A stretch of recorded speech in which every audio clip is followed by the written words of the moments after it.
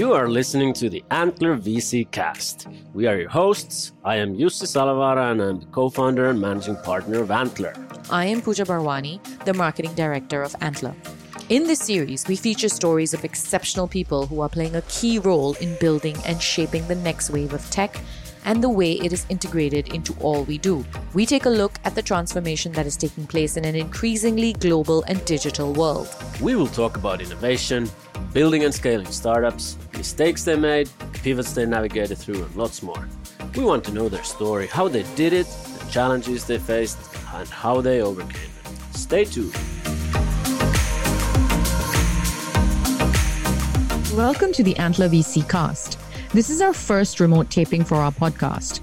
We are living in extraordinary times, and this is officially day 2 of what Singapore calls the Circuit Breaker Month, de facto quarantine.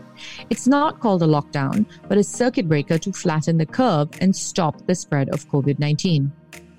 Today we have with us Nick Nash and Oliver Ripple, the founding partners of Asia Partners.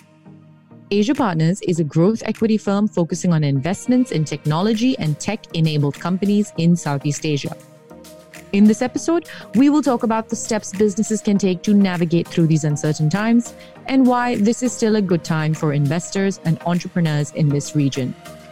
Welcome to the show, guys.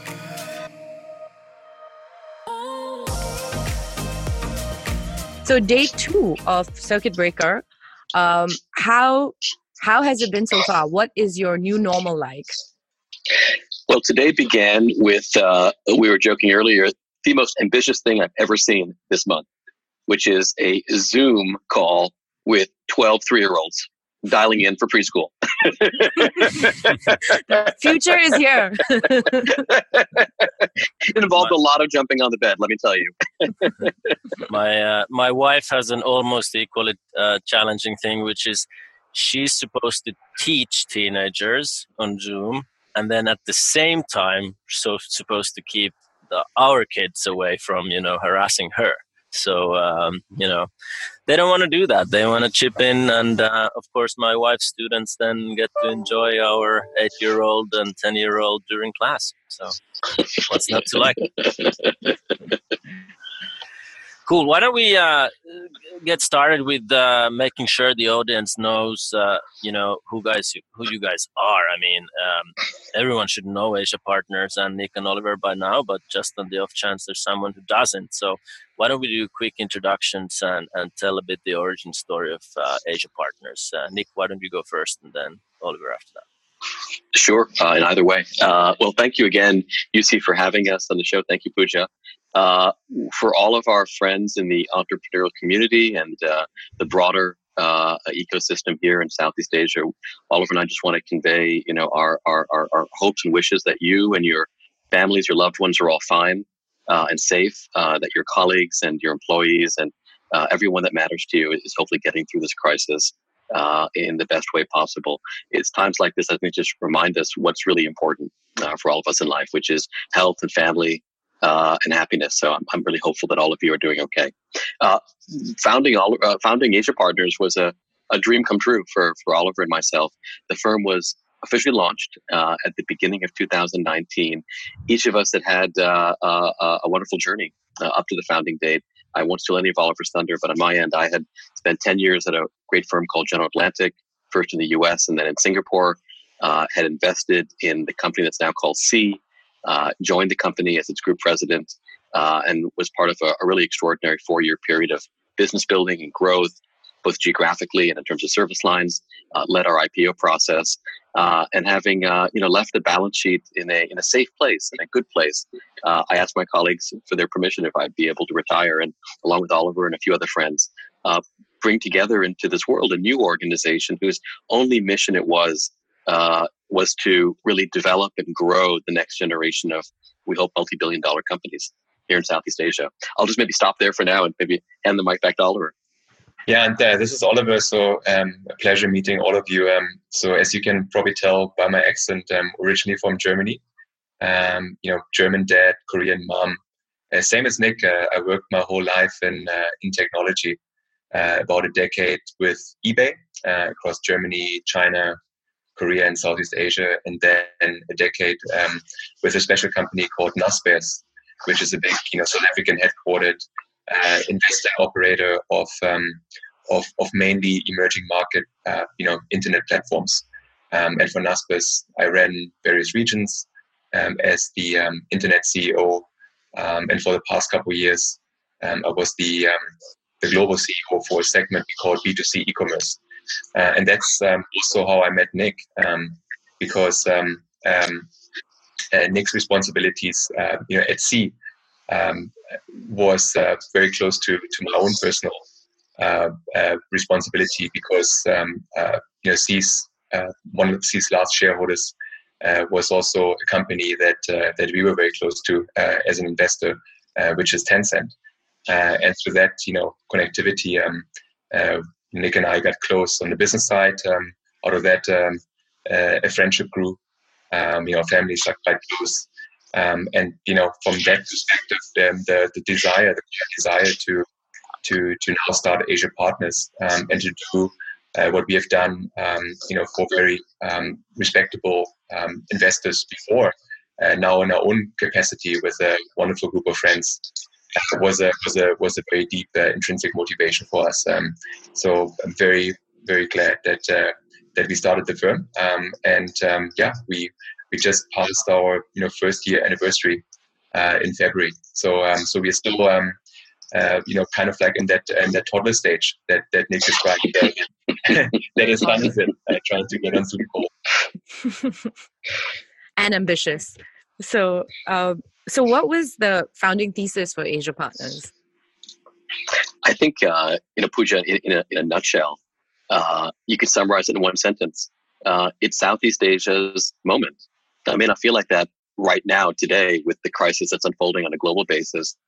But if we take just a slightly wider view and a longer view, and hopefully this too shall pass, as so many crises do, these next 10 years are going to be, and frankly already are, a bit of a golden age for Southeast Asia. There's so many ways you could think about that, and they all triangulate to the same place. Part of that is affluence. We've noticed in other emerging markets, especially China, and before that Korea, and even before that Japan years ago, that when economies get to roughly $3,500 to $7,000 of affluence per person per year, magical things happen. Discretionary spending starts to really rise in a nonlinear way, and really great platform companies get built. They certainly got built from 03 to 13 in China, a previous generation in Korea, and of course Japan. We're right smack dab in the middle of that right now, and that's, I think, very, very, very foundational for the rise of Sea and Grab and Gojek and so many other great platform companies. That's one lens.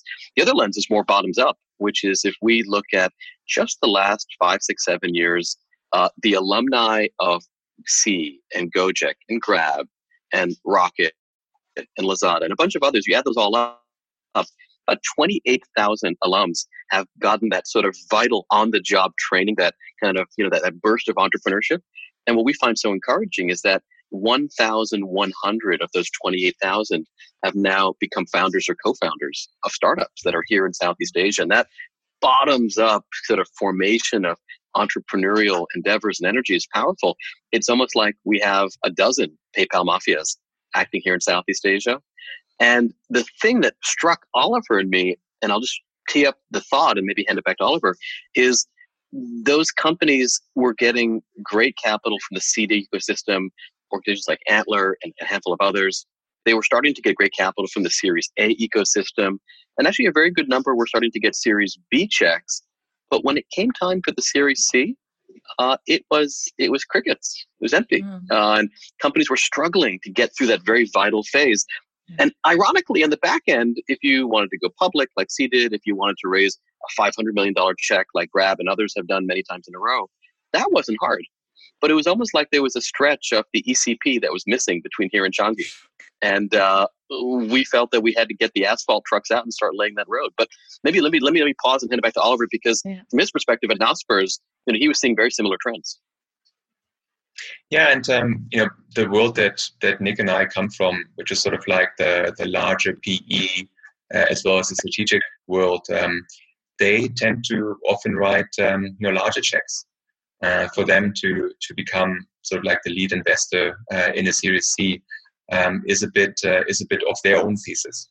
So you have that interesting gap in the market that Nick described, where we felt we can be useful to the ecosystem, given also some of the experience that we have had in terms of seeing firsthand scaling of companies, like at that very pivotal moment when they go from maybe several hundred people to several thousand people in the organization, or from 3 markets to 6 markets, or from one business model to maybe a couple, up and down the platform stack. And that's a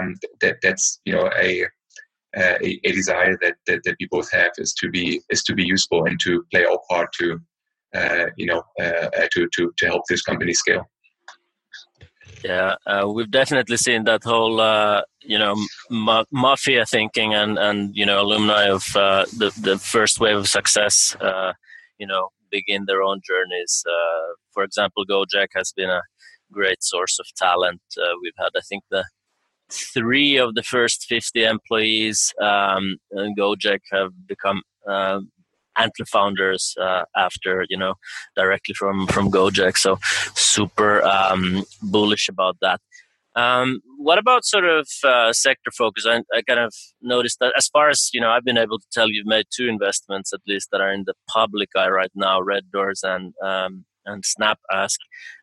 I don't know if that's the right way to pronounce it, SnapAsk. Anyway, so, Red Doors being a marketplace for budget hotels, and then SnapAsk more of a online tutoring, on-demand tutoring play. So, quite different directions. But how do you look at different sectors in the region? Yeah, maybe I can start with giving the description. So on a highest level, we look at tech and tech-enabled businesses. And by design, we are relatively agnostic, in which industries, these companies operate. We follow closely what has happened in other regions around the world, regions that are maybe a little bit ahead of the curve in terms of, just affluence in general and the emergence of tech ecosystems. So China comes to mind. And we look at, what has worked well there. Which local and regional, tech companies, often with strong network effects and high switching costs, have emerged, and how does this sort of like pair up with what we're seeing on the ground in Southeast Asia? So there tend to be a lot of consumer tech companies in that sort of like sector umbrella. Some enterprise companies. And most importantly for us, a lot of emerging pan-regional businesses, which is a very important criteria for us on a business path to scale. Yeah, for sure. Maybe I think it's a good moment here to swing to the hot topic on everyone's minds, which is of course like investing in a time like this with global pandemic and so forth. And just outside in. Would seem to me like your portfolio companies might be pretty much polar opposite in terms of how the situation impacts them. So I mean, how do you look at investing at a time like this? Are you looking to deploy? Are you have you put brakes on things, or what's your philosophy right now? No, happy to jump in, UC, and very, very pleasantly, both of our first 2 investments are, I think, going through this in a quite thoughtful way. The first and foremost observation is that they're just great businesses with great leaders. Amit at Red Doors is a person that worked his way up through the ranks of the hotel industry. He literally used to work the front desk in a hotel, and is now running what we think of as the best, really online-centered budget hotel brand for Southeast Asia. And we were just looking at the data this morning, comparing occupancy for Red Doors versus industry occupancy city by city. They're doing really well in a tough time for the industry globally. And we have no doubt that they're going to come through the storm, as everyone is, just even stronger than ever, and even more loyal to their customers and vice versa. So actually, if anything, while we wouldn't have wished this from a humanitarian perspective on anyone, this will probably see a long-term strategic advantage for Red Doors coming out of this vis-a-vis its competition. On the other side, SnapAsk, and it's interesting to see how crises can be used for the positive. On the other side, SnapAsk is seeing wonderful tailwinds from the shift to online education. Once parents begin to realize that a 13, 14-person Zoom call with 3-year-olds doesn't work. Probably isn't going to get them into Oxford. I think they're going to realize that maybe a little bit of one-on-one tutoring might be the better solution. Yeah. Of course, in SnapAsk's case, the demographic is more high school students and young adults, college and adults. But that business is just seeing tremendous momentum from what is a shift. And it's a little bit of what somebody once said, which is the thing about a crisis is it can make 2 decades happen in 2 weeks. Consumer behavior changes. There's so many examples of that. The tragedy of the tsunami in Fukushima was instrumental in Lion's takeoff in Japan and that shift away from NTT Docomo. The SARS crisis, as tragic as that was in China, was instrumental for the pickup of Alibaba's Taobao business and e-commerce on the consumer side. I think likewise, this current crisis will be one of the final bits of a nudge away from a cash economy in many jurisdictions towards digital payments, and likewise towards online education. So that's sort of bringing it all together, summarizing what we think that the current opportunity does is 2 very straightforward things. One, it accelerates the inevitable. I don't think it changes the world upside down, but things that would have naturally happened are going to happen a lot faster, whether it's more lab testing, better healthcare, online education, better delivery infrastructure, e-commerce, food delivery, whatever. All that will happen faster. And the second thing that will happen is, I think, the very best companies, the companies that are likely going to be the long-term winners, they'll actually capitalize in the current times and, most importantly, absorb some of the best people they can. Maybe people from traditional industries that see this as the moment they want to jump and shift, maybe from other startups, who knows. And likewise, I think their market share gains coming out of this will be quite pronounced. And you look at Amazon that went through 01, 02, you look at Google that went through 07, 08. Great companies come through these things, and as we say, they get caramelized. It's the trial by fire. They get a bit. They go through the tandoori oven, and they come out better. Would you guys actively recommend the startups to look for changes in their business model or new verticals, or really hunt for that opportunity? Or maybe tough to answer on a generic level, but how much should it be opportunistic thinking versus survival and semi-hibernation? This also changes by stage, but maybe more difficult at the growth stage. But just in terms of generic advice to give to founders out there. Yeah, the problem, of course, you see with generic advice is it's just that, it's generic advice. But what we've been doing in smaller audiences, and in particular, we've been sharing this with the Endeavor.org network around the world, are some very simple, practical steps to take if you have 6 months of cash runway, if you have 12 months of cash runway, and if you have 24 months or more. And clearly, if you have 24 months or more of cash runway, or frankly already profitable, you're in such a wonderful position to start thinking about how do you adapt your product, your system, your price, everything to the new realities that may come out of the recession. If you have 6 months of cash runway, to Oliver's point, your only priority right now is organizational survival. And that's going to be a combination of filling up the bank accounts as best you can with capital, and optimizing, how you're spending that capital in the most productive way possible. But again, the spirit of, again, generic advice being rather generic, the one thing we would advise companies to realize is that, what matters the most over the long term, and a recession simply just, probably makes it a bit more clear and a bit more obvious, is, are you doing something that's really useful to your customers? If you're in a B2B sale, how are you making your clients more productive? If you're a B2C sale, how are you making your clients more happy, their lives more convenient, their lives more fulfilling? If you're doing those things, you'll do fine over the long haul and in the short haul. We actually did an interesting analysis inside of Asia Partners to look at just the most recent recession, which is obviously a bit of a painful one, the 2008 and 9 global financial crisis. And just to sort of contextualize it, there were about 6,500 public companies around the world, the very beginning of 2008, that had $1 billion market cap. And out of those 6,500, about 1 out of 10 actually created shareholder value through the 18 months of the crisis. That's interesting. In fact, a large number of them had IRRs, again, public companies, you can measure this, that were well north of 30% in dollar terms through the crisis. And when you go down that list, it's not just tech. I mean, you see battery companies, you see phosphate fertilizers, healthcare distributors, there's a motorcycle company. Sure, there's video games, and sure, there's some e-commerce companies.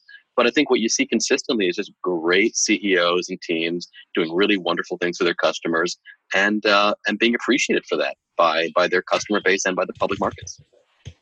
Nice. I think we teased out some valuable generic advice. That's good. So just in terms of the timing, I think I just wanted to put your forecasting hats on. So, how long will the worst phase of this last? What's the Nick and Oliver official forecast?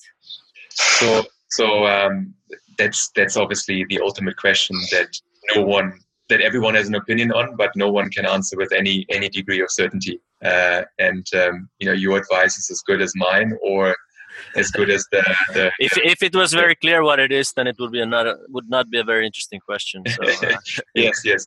I think what the stance that we take is more one where prepare for the worst, and that goes back to the question of cost containment and cash runway, and it will mean very different things to companies that will run out of cash in the next couple of months versus companies that have sort of like already the maturity of business model and sort of like deeper pockets. But either way, be prepared for this to last for quite a while, and adopt that from a budgeting perspective, almost like taking a view of using just gross burn, so basically just your own cost structure as the only sort of business case scenario that matters, at least for the next 12 to 18 months.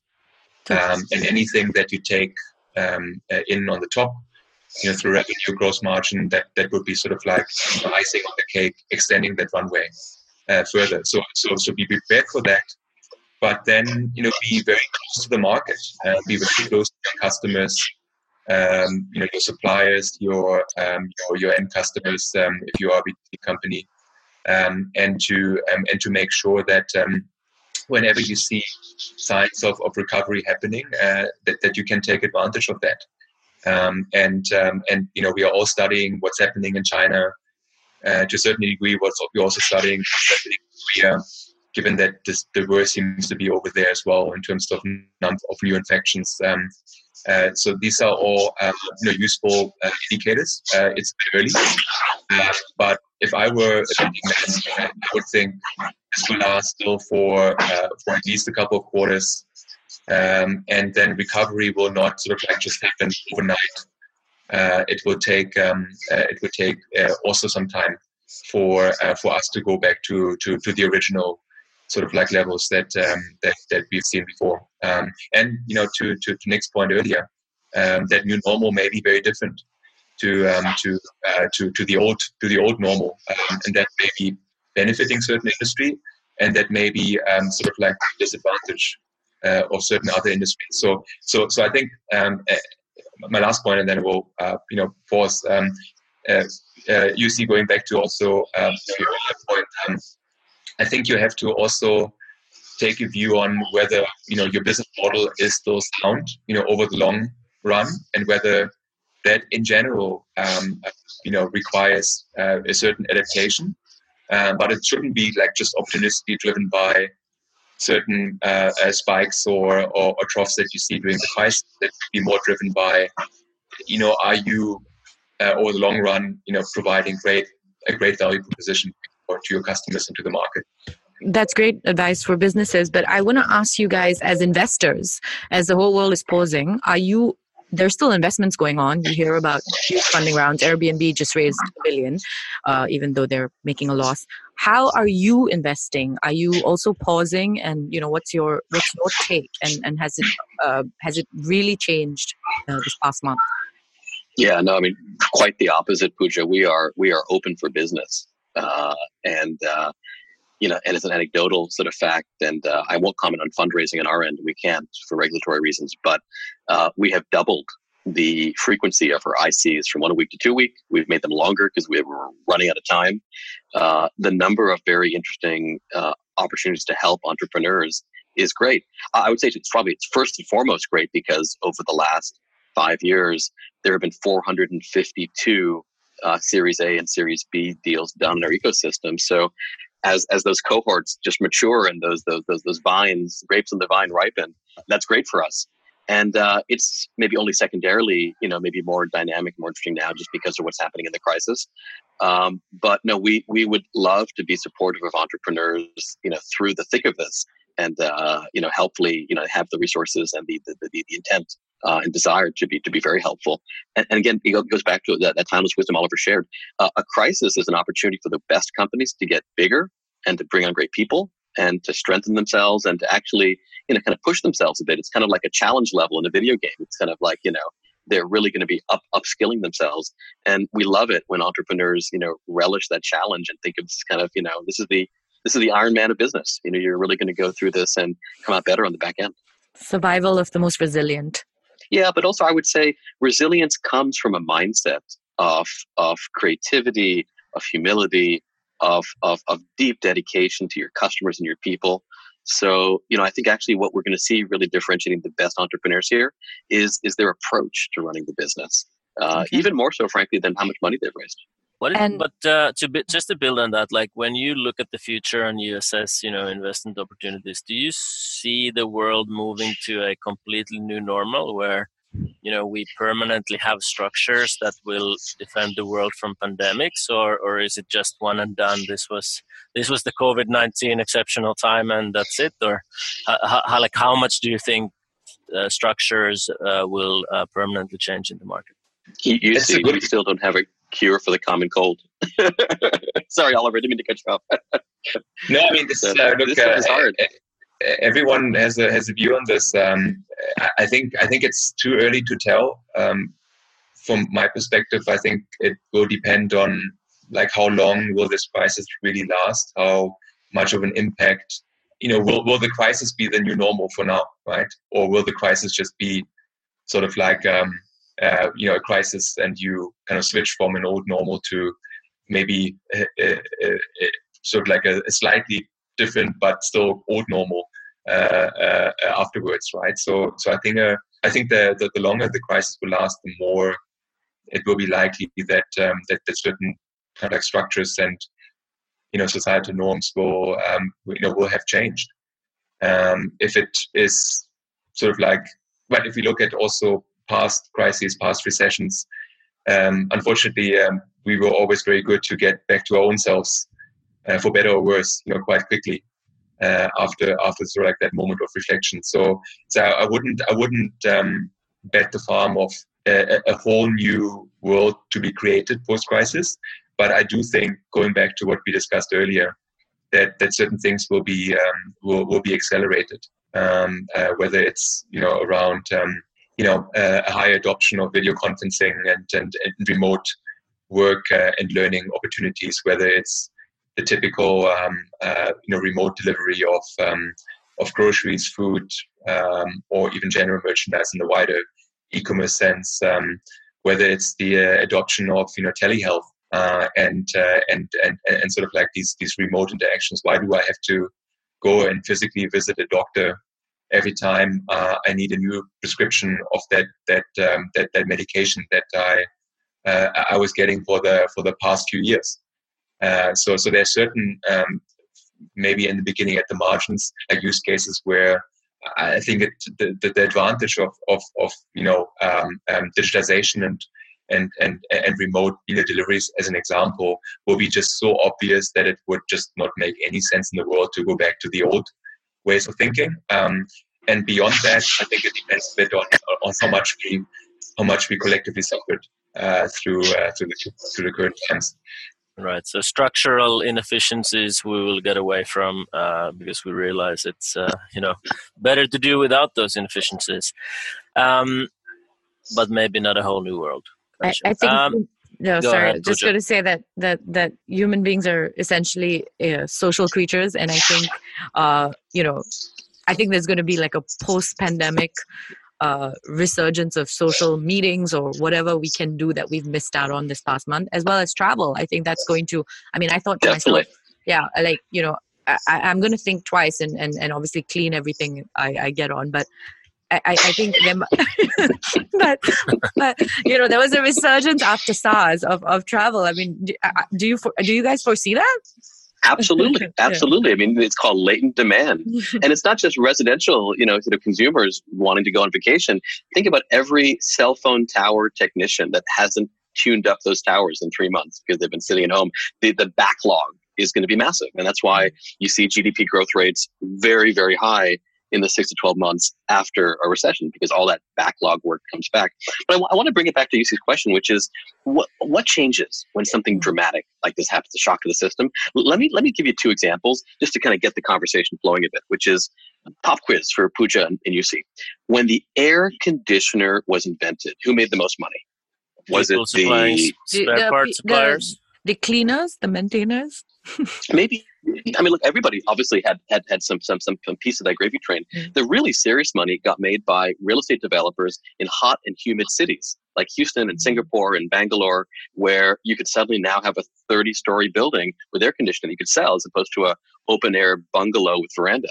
And that was really interesting, right? I mean, that was not an obvious thing at the time, but obviously it was a very big deal. Okay, next question. When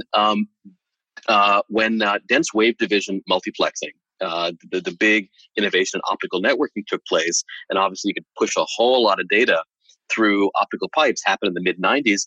Who actually made a lot of money? Well, there's a lot of people that made a lot of money, a lot of people that lost a lot of money. Most of the telco startups and optical networking startups flamed out spectacularly in that era. I mean, tens of billions of dollars lost. However, that created the entire Indian BPO industry and the Filipino BPO industry for outsourcing, because now the cost of a long distance call had fallen 1,000-fold. And actually, even those companies didn't make the most money. The guys that made the most money were the real estate developers in Gurgaon, India, who set up massive condominium and shopping mall complexes for the roughly 1 million workers in BPO. They made fortunes. So the fun challenge we all collectively have as investors and entrepreneurs is think, all right, domino number 1 falls. What's domino number 3 that actually might be the really big domino? That isn't the entirely obvious one, but probably is a really interesting way to create value. And that's the fun of our jobs every day, thinking about what that might look like. Yeah, for sure. I'm really looking forward to. We just recently announced a global call for startups tackling COVID, and we had to define like which sectors we're looking for startups in. And I felt quite bored trying to think about that, because it's like, okay, there's medical equipment and there's this and that, and that's all the obvious stuff. So I'm really excited to see what, hoping we get 1,000 applications globally, and then there's a lot of people coming in with propositions that we could never in a million years imagine ourselves. So it's like you said, Nick, the domino effect. What's the sort of third level mechanism that we missed that someone's coming up with to build you see, we got some next rhinoceros, which is a segue I wanted to use. Yes. But Pooja, please. No, I was just going to say we have some pretty out there applications. One trying to solve COVID with obviously entertainment and art with the World Cup of hip hop. So we've had people from all over the world. Jamaica. Sounds like a lot of dominoes fell. I'm not sure Dr. Anthony Fauci is going to vouch for that one. It may not be peer reviewed in the scientific literature, but at least he's touching his face. So But yeah, I wanted to segue to, Nick, you're a masterful communicator, and you have this, I don't know if this is your baby, by the way. I'm just, since you were speaking about it, I'm attributing it to you. So the whole concept of the rhinoceros. So let's forget these mythical beasts, the unicorns, etc. Let's go to something practical, the rhino. So you want to just lay out what the rhino is for people who might not have heard about it? Well, it began as a bit of a tongue-in-cheek sort of protest against the cult of the unicorn and the grow at any cost mentality that we felt was not productive from a capital deployment perspective, not even productive in terms of product creation. It was so reminiscent of, the bubble of 2000 and 2001. And we thought there has to be a better way to describe the kinds of humble, serious, purposeful, and frankly frugal companies that we favor, like the Red Doors of the world and the SnapAsks and many others. So we coined the term rhinoceros about a year ago. Basically, there's a different model. It's humbler. These are companies that are perfectly happy to just get the job done at ground level. They're swift. They're efficient. They have a horn. It's weaponized. It's a serious horn. And now we've come to call the rhinos because, now that winter has come, to use the Game of Thrones analogy, we're looking for businesses that are going to be rhinos that prosper in a time of adversity and of stress. But again, back to the earlier conversation about how 1 out of every 10 large public companies actually did create shareholder value through the last recession. We're looking for those 1 out of 10 startups that are going to really prosper and survive and do great things. If anything, frankly, although they would never want to say this publicly because it's an unkind thing to say, are actually benefiting from the stress in the scenario to grow in ways that might not have been possible a year or two ago. Anti-fragile. Amen to that. Sounds fantastic. Many failed unicorns out there. Cool. I think we're approaching the end of the time we have for today. Pooja, you want to do the honors of having our closing ceremonies that we typically go with? This is for both of you. And, if you look back and if you could change one thing from the past, what would it be and why? Oliver, why don't we start from you? Yeah, so it's a good question because it's obviously so much impacted by the current phase that we are in, right? So I make it personal.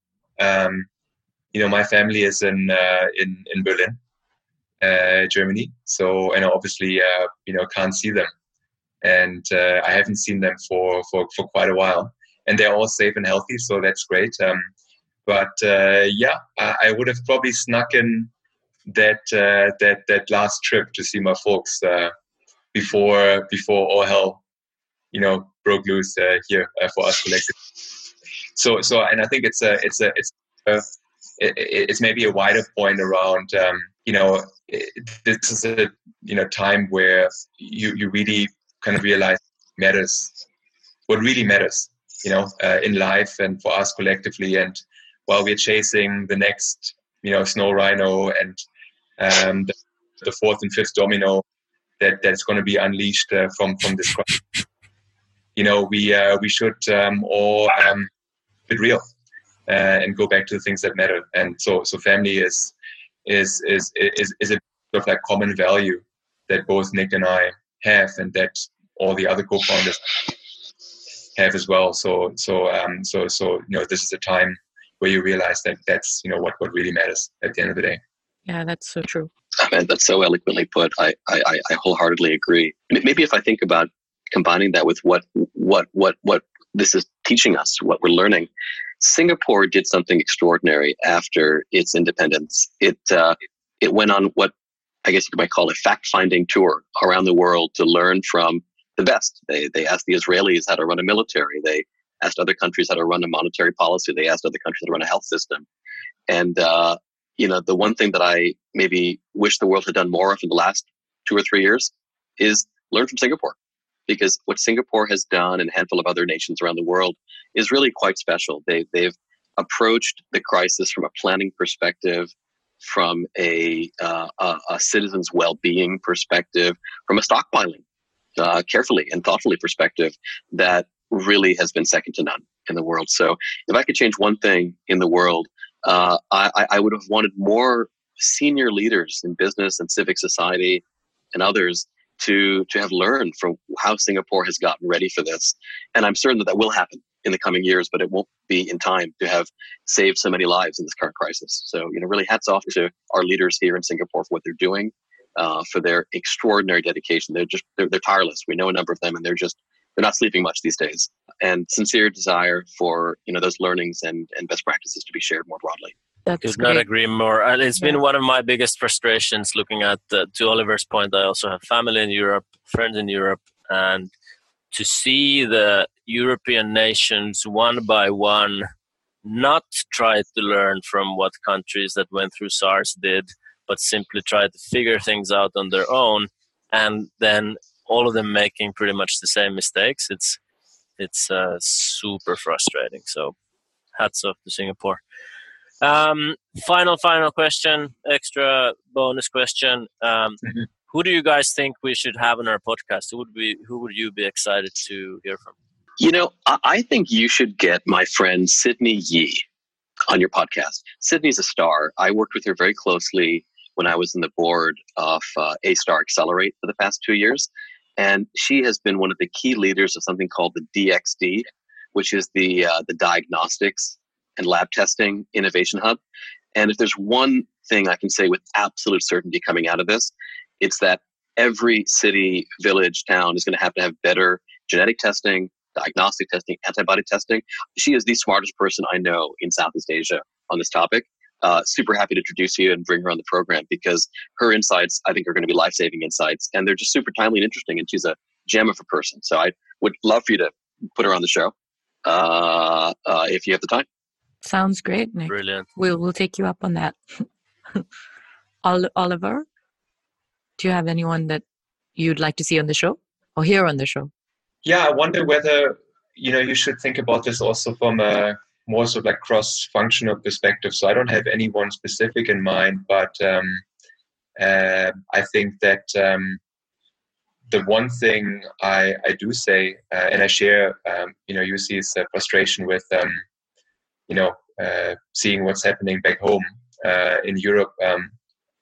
But I am quite upbeat that there's actually a lot of introspection that's going on in places like Germany in terms of, maybe this is an opportunity for us to rethink our ways to a certain extent, right? And to think about going back to more values-driven societies, right?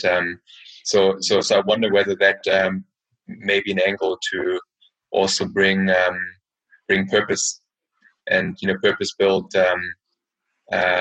organizations and purpose-built entrepreneurship more in front and center also in all what we do.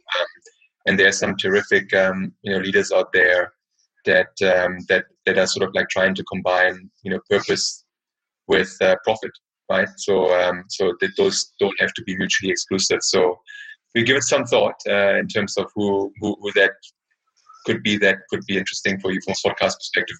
But I feel that may be a good opportunity to go a little bit more in that direction, also from an entrepreneurship perspective. It's something that at Asia Partners we think a lot about and have since starting the firm. Absolutely. I think we all need to rethink a lot of things and the way we do business and the way we work together after this. So thank you so much, Nick and Oliver, for joining us. We've got a lot of nuggets of wisdom from this conversation that I'm sure will benefit our listeners. And I just want to say, stay safe, stay healthy, stay home, stay sane. And thanks for talking to us. Thanks. In that order. Thank you for having both of us. Really appreciate it. You have been listening to the Antler VC Cast with UC Salovera and me, Pooja Parwani. To know more about Antler, our portfolio companies, and our philosophy, visit us at www.antler.co or find us on LinkedIn, Twitter, and Facebook at Antler Global. Thank you for listening.